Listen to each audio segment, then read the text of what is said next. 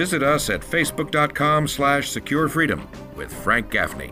We're back and joined by, I'm proud to say, another of our regulars here at Secure Freedom Radio. His name is Bill Walton. He formerly was, well, I call him a master of the universe on Wall Street.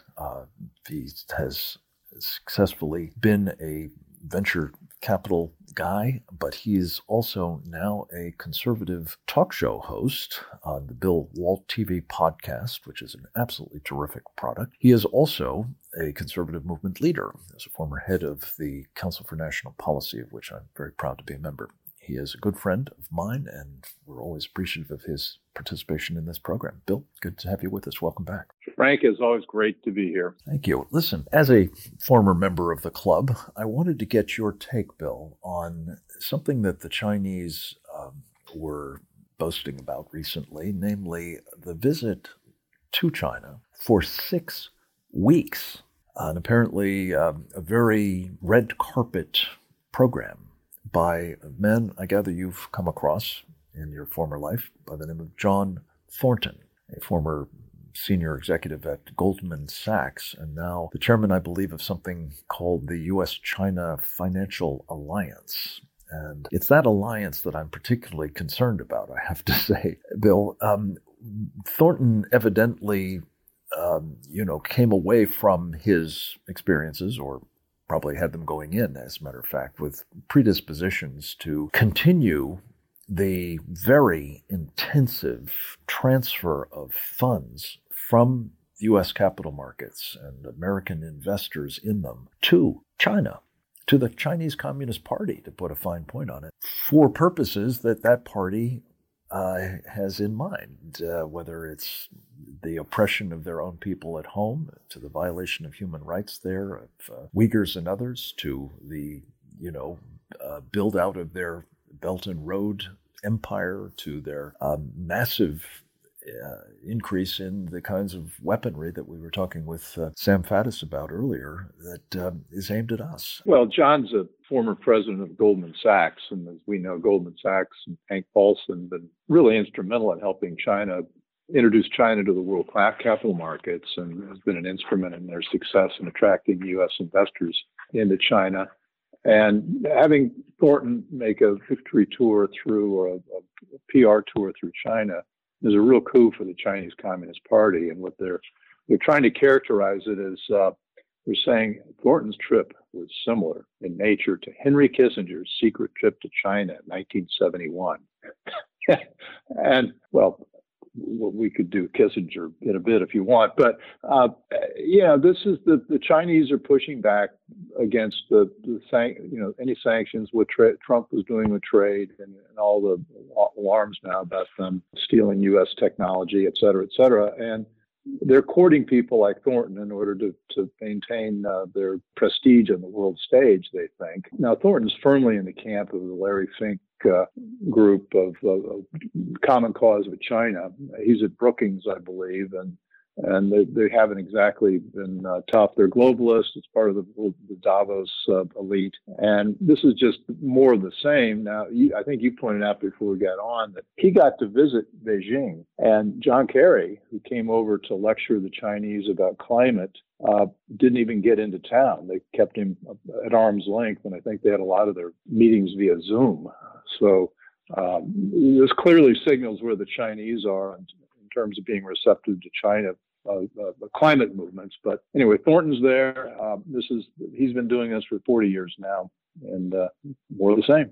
I can't resist. I'm not sure that Kerry was there lecturing the Chinese on climate change. I think he was there importuning them to help him with his various agendas on the climate change front, and apparently is signaling that he's perfectly prepared to throw over the side, or under the bus, if you will, our concerns about human rights, genocide that the Chinese are engaged in, the degree to which they've inflicted upon the world this pandemic, their military threats to us, and on and on. All of that is sort of being, as is John Kerry's wont, sold down the river, shall we say, in the interest of improving relations with Beijing for the present purpose being climate change, don't you think? The the Chinese see the Kerry's interest and the administration's interest in climate change. Of course, they've declared that as the biggest strategic threat to the United States,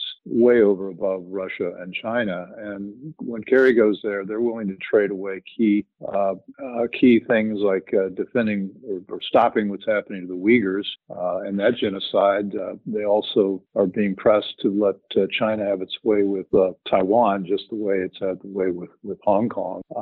And so they're prepared to give up what we view as real American interest to chase this ephemera, climate change. And of course, as we talked about before, China's just last year, in the last couple of years, has invested $50 billion in coal energy producing facilities. And now it is interesting, though, China, they're going to be hosting the Olympics, they hope, in 2022. And they've just announced a crackdown on its coal-producing, coal-firing plants because they're trying to clear the air in Beijing so they present a better image to the world. This is obviously not a long-term strategy, but they want a PR moment, and they don't want the TV cameras clouded with so much smoke that you can't see the athlete. Bill, let me turn to one other piece of this, which is that the Thorntons and the Larry Finks, who has explicitly called for a tripling of U.S. investors' participation in Chinese entities, and the others, Dahlia Schwartzman and so on, seem unconcerned by not only what has happened so far with U.S. investments in China. And as I say, by some estimates, U.S. investors alone have lost $500 billion since July. But you now have this specter of this meltdown of the world's second largest real estate entity, Evergrande. What do you make of that and the implications, again, for further investment in China? Well, let's do the first part, the investor part. What people need to keep in mind is that China is not really investable. And if you'd invested in in an index of Chinese stocks in 1992, whether that's almost 30 years ago, you would have seen an average return of 2.2% annually. And you compare that to what would have happened if you'd invested in the S&P. The S&P returned almost 11% during that period. So China's been a loser for investors, the average retail man on the street, woman on the street investor for decades. And yet, if you're in the investment company world, you realize that, well, that's fine, but China is a huge market. There are 400 or 500 million middle class investors, savers, and we want to capture that market. And so there's a phrase on Wall Street when you go on TV, it's called talking your portfolio. And you go on, and if you're long a stock, you talk about its great prospects. If you're short a stock, you say, oh, this thing's going to go into the tank next week. And you're trying to move the market to further your economic interest. And clearly what BlackRock and Goldman Sachs and Thornton are doing is they're putting their economic interest first, and devil take the hindmost with regard to both America and retail investors. As a guy who used to be in the business, how can you treat your clients that way? And if so, can you do so for very long? Well, the thing they hide behind is investment indexes. And what happens is the indexes are, these portfolios are based on the percentage of stocks in countries relative to the whole. And so China's 4% of the world global market index, right? I'm not sure about the exact percentage anymore. So that's the amount you put into your portfolio, and they hide behind kind of this mindless pursuit of diversification. Diversification is a good idea as an investor, except when you realize there's some industries in some countries that just are not investable. I had interesting conversations when I ran my company. The rating agencies would come in and will say, your portfolio is not diversified into these industries. And they'd pick an industry like steelmaking. And I'd say, well, steelmaking was great in 1910, but it's not so great in 2010. And so we don't want to be in industries that have negative growth. And yet China, which is for the retail investors, had very little growth, is still something they push because, once again, they're talking their book.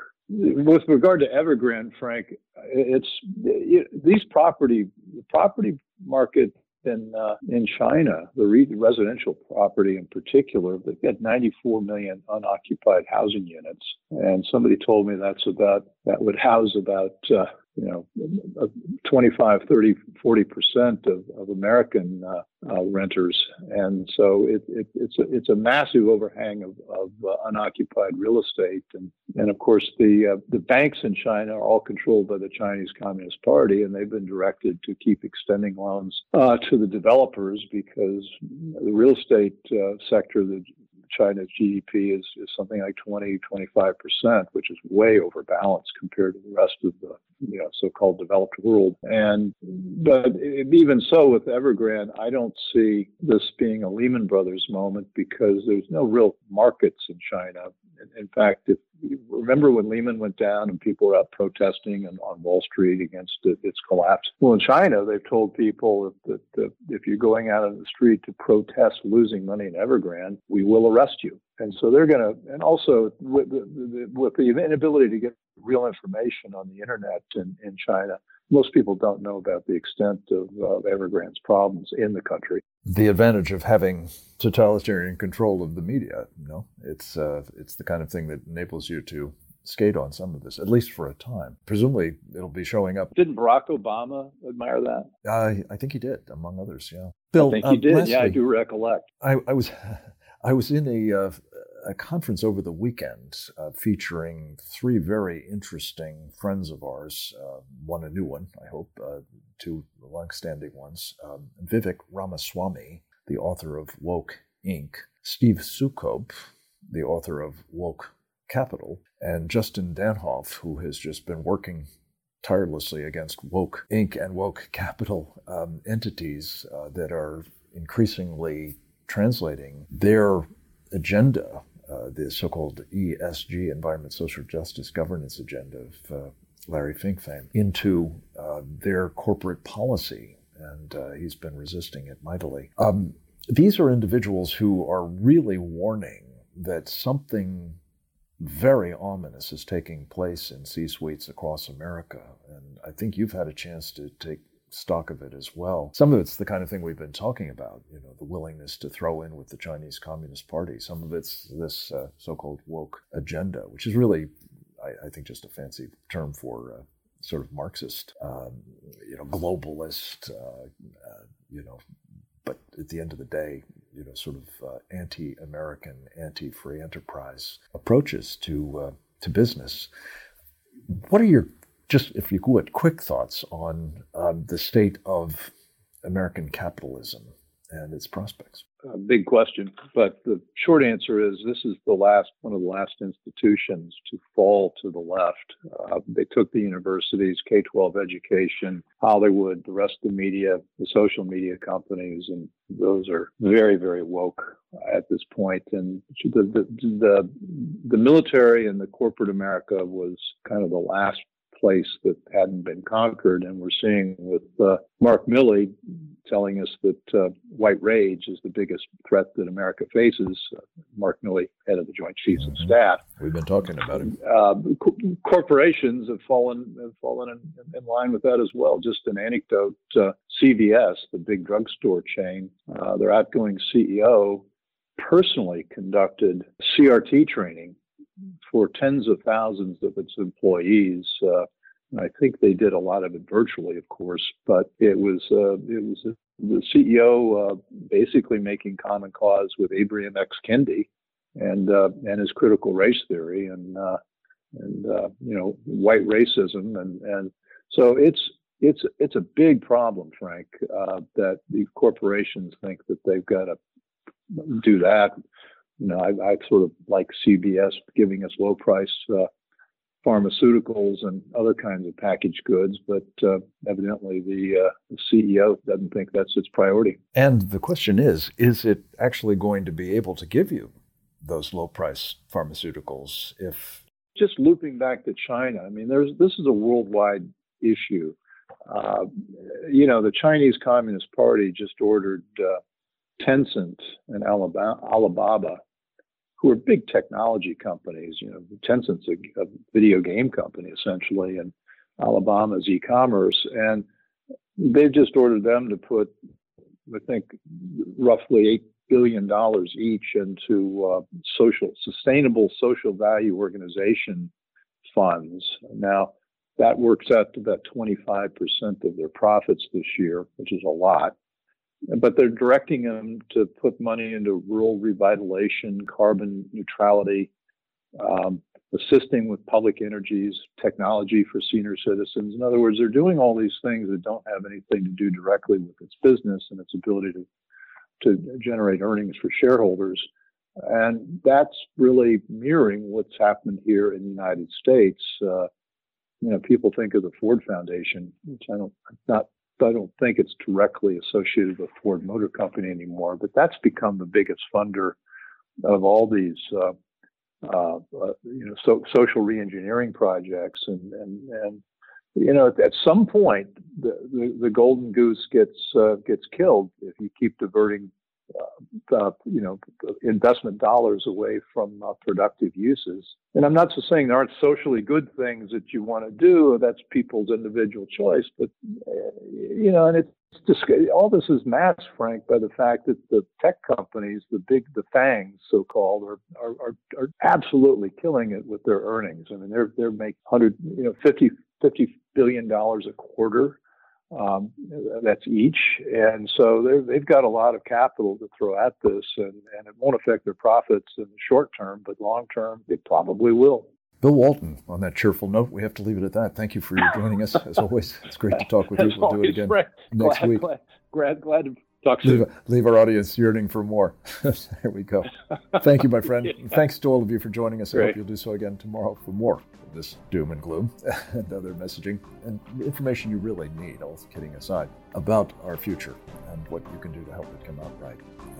For that, come back to us again tomorrow, same time, same station, if you would. Till then, this is Frank Gaffney. Thanks for listening.